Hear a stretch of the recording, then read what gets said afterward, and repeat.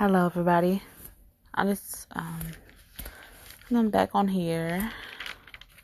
I've been reading Amos, chapter 1, chapter 2. I'm on chapter 3, and I want to talk about chapter 3 today.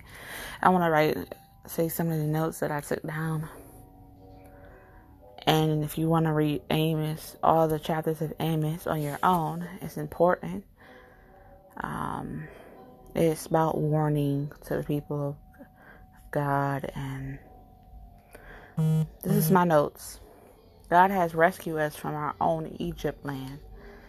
We should be grateful and serve God and stay away from sin, because we cannot have a relationship with God with sin in our lives. Sin separates the people from God. He will punish everyone for their iniquities. Just like Israel had so much pride.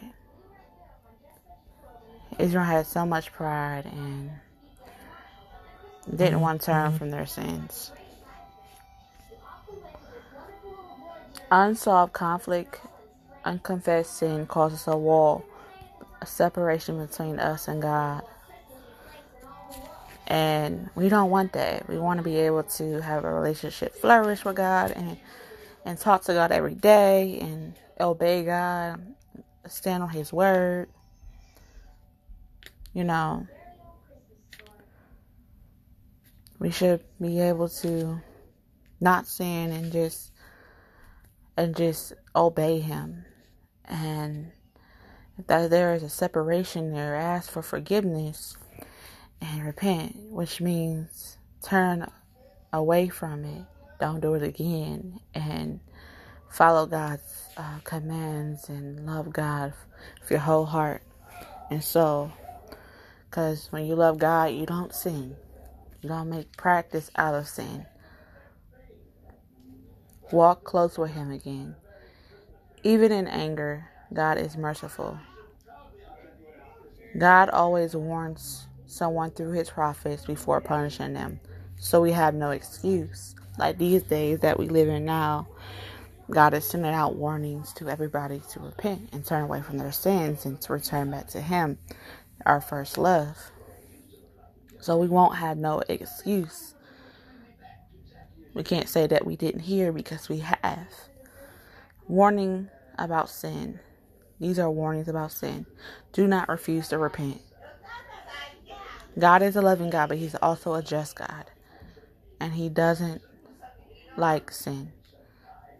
His warnings are a way to show His mercy to you. Don't take it lightly. Sin willfully, hardens our heart to do right in God's way. Don't wait too late to repent, because it might well be too late and you cannot repent.